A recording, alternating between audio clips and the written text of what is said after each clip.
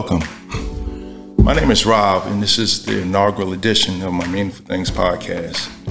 This experience will be one that's informative, intriguing, exciting, and I encourage participation from my listeners and viewers.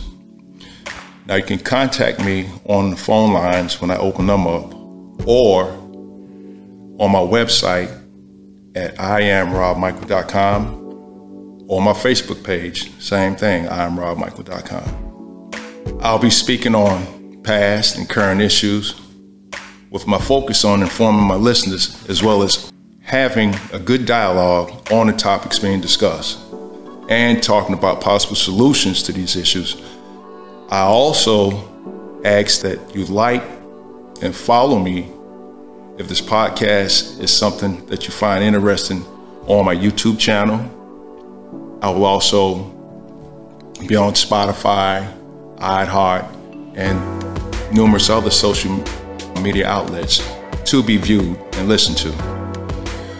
As I stated, we'll discuss a wide range of topics, current and past. For our first episode will be Roe v. Wade, its reversal. I'll break down to you how the Republicans came to make this happen and what will it mean going forward. Now, in 1973, there was a landmark decision by the U.S. Supreme Court in which the court ruled that women were protected under the Constitution and that abortions were legal. Abortions became legal in January 22nd, 1973, after this landmark decision, which we know today has been overturned. Now, Roe v. Wade was law of the land for 49 years, and the fight to get it overturned went on just as long. Now, this individual Roe, this individual Wade, we want to look at who they are. Roe, whose real name is Norma McCorvey, Jane Roe is her alias.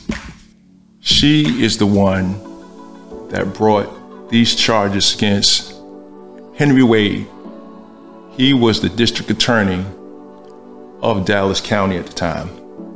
So Roe brought the suit against the district attorney, Henry Wade, there in Dallas County back in May of 1970.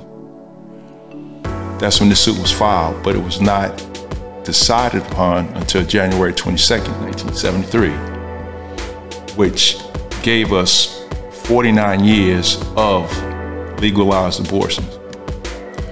This case was also consolidated with related claims brought by a physician facing prosecution for performing abortions and a married couple who said that the wife could get pregnant if the contraceptions failed. Fair argument. They wanted to know that abortions would be available. That's what they wanted to do. So this is how Roe v. Wade began. Roe initiated the lawsuit against the district attorney, Henry Wade, and for 2 decades after that, after the Supreme Court ruling, McCorvey was a leader in abortion rights, but then switched sides in the 90s, and she became an outspoken pro-life opponent. Yes, that's strange, folks. She did all that fighting, won the case for the right to have access to abortions if need be, just to switch sides in the 90s. But wait a minute, let's look at this.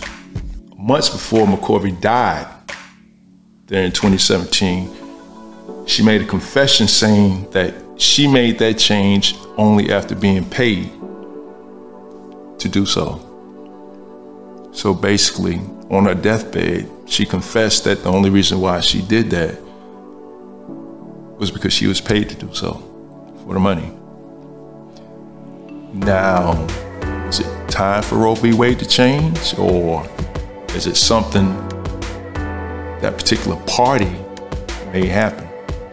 When you look at the political process at the time and things that transpired, I really don't think the Republican Party done a whole lot wrong other than the hypocrisy and a few things a few individuals within the party did. But other than that, I really believe they use everything at their disposal. You know, every apparatus at their disposal. They experience, gamble, luck, and that allowed them to get what it was they wanted. And that was overturning Roe v. Wade. But once again, we will not leave out the hypocrisy that took place also. Okay, so in 2016, the Obama administration was still in office, and then you had the death of Justice Scalia. Now, his death initially seemed to have ended all hopes of Roe v. Wade being overturned. You know, any hopes that the conservatives had of overturning Roe v. Wade seemed to be out the window. Scalia was the most conservative of that wing and the most outspoken of that wing, and he believed in the right to life. So had he not passed on, him, Justice Thomas, and Justice Alito, they still would have fell far short of what they needed to overturn Roe v. Wade. But rather than Scalia's death being a bad move, so to speak, for the Republican Party, what it actually did was trigger a series of events and developments that led to the reversal of Roe v. Wade. The unexpected developments that occurred is what led to the reversal of Roe v. Wade, along with some gambling, some risk-taking, and luck that helped Roe v. Wade to get overturned. An example would be here. Just hours after Scalia's death in 2016, then Senator Mitch McConnell, Senate Majority Leader, he issued a statement saying that he would not permit a hearing or vote on any of President Obama's nominees to fill a seat. He would not have a hearing or vote.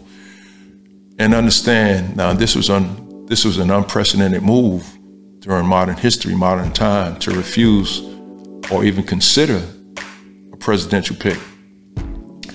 But this was Mitch McConnell's first gamble, though he would not know what the pending outcome of the election would be. Yet he further went on to say, Mitch McConnell that is, the American people should have a choice in the selection of the next Supreme Court justice. That's what he said. Therefore, this vacancy should not be filled until we have a new president. Once again, that was his gamble, folks. The new president. This coming from the Senate Majority Leader. So, about a month later, President Obama nominates Judge Merrick Garland, a respected jurist who, I might say, is respected on both sides of the aisle by Republicans and Democrats. And some Republicans did not like the fact that Merrick Garland did not get a hearing, because McConnell still stood by his words. He stood his ground. He did not give him a hearing or a vote. So the general election about to take place now, here it is still in 2016, you have Hillary Clinton to win the popular vote. Donald Trump wins the electoral vote, so that gives him the presidency.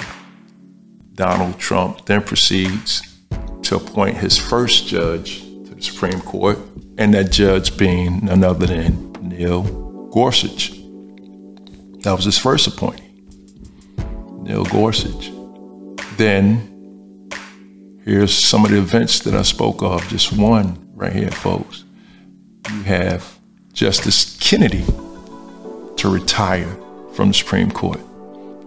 That was also a blow for the Democrats, simply because Justice Kennedy, even though he was a Republican nominee,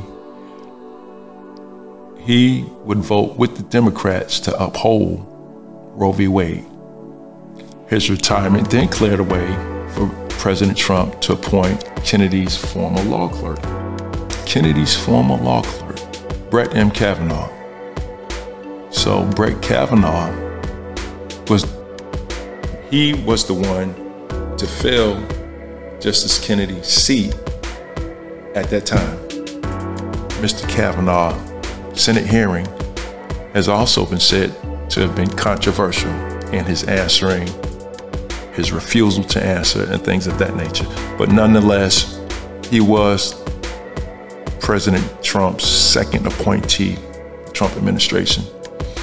Justice Ginsburg, she died in September of 2020, September 18th, 2020 to be exact, after a long battle with cancer.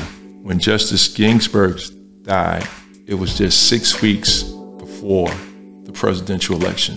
So Senator McConnell then, in abandoning his previous assertions that the voters should decide the seat in an election year, he then proceeds to tell President Trump at the time that he should choose Ginsburg's successor immediately.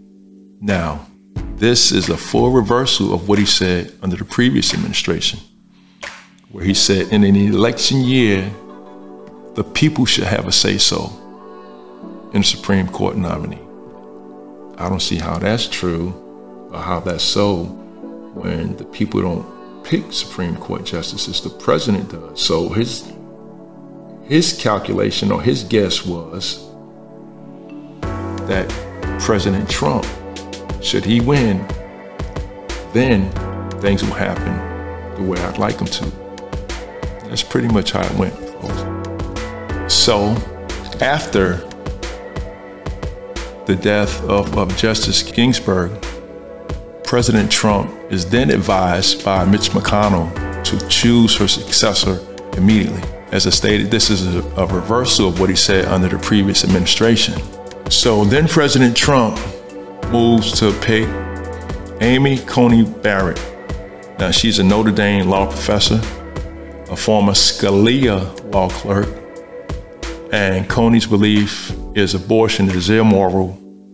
Roe v. Wade was wrongly decided. And let's not forget, she said all of that, but these are the same Republicans that refused to consider President Obama's nominee, yet moved quickly to confirm her. This only before Trump lost his bid for re-election. So again, the gamble of not having a President Obama nominee to even have a hearing or vote, that gamble paid off. The gamble of waiting till after the election there in November of 2016, that paid off. And then the placement after then President Trump won the election of Gorsuch, Kavanaugh, and Coney Barrett, all of which paid off in the high gamble state to actually get Roe v. Wade reversed. In a nutshell, he did everything he needed to do with the help he had to get Roe v. Wade overturned. It was successful. Like it or not, it was successful. Also, there was something else that played a big role during this time, that all this unrest and political back and forth was going on at the time. Activism. We found that activism plays a very big role in securing our rights. And this was said best by none other than Erica Chenoweth of the Harvard Kennedy School. And in her opinion, she said that activism played a big role in moving forward for change. The Dobbs decision is what actually overturned Roe v. Wade. Well, in response to the Dobbs decision, some people have expressed, skepticism about the power of protest and protecting or securing rights. But she said that this is misguided and here are a few more of our examples as to why. Sustained activism in support of choice and reproductive justice has led numerous states, including Massachusetts, to enshrine abortion access into law. What this simply means, folks, is this: certain states still will provide access for abortions to individuals. Certain states still will provide access to abortion. This is a powerful tool against the total removal of abortions in the United States, and this is regardless of Roe. Effective organizing and mobilizing ultimately helped curtail or delay some of the most troubling encroachments on rights during the Trump presidency also, such as the Muslim ban. You remember that? When the Muslims became vilified by that administration. And the GOP attempt to gut or get rid of the Affordable Health Care Act. Activism stopped both of those things in their tracks, basically. Folks getting out, protesting. Another thing that activism did was it created that blue wave that saw Democrats take over the House and led to the most diverse Congress in U.S. history. But this move was culminated in a powerful pro-democracy coalition during the troubled 2020 election.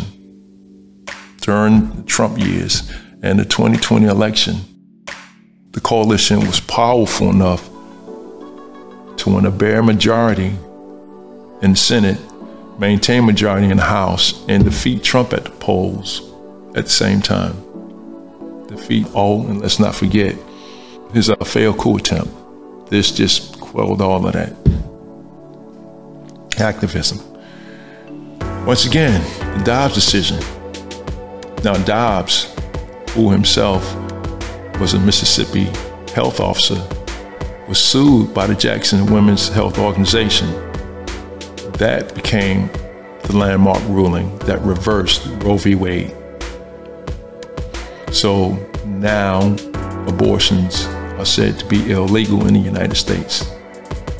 Yes, this was argued December 1st, 2021, yet it was decided on June 24th, 2022, when they knew they had just the right amount of votes to easily grab it, take it, and get it reversed. Yes.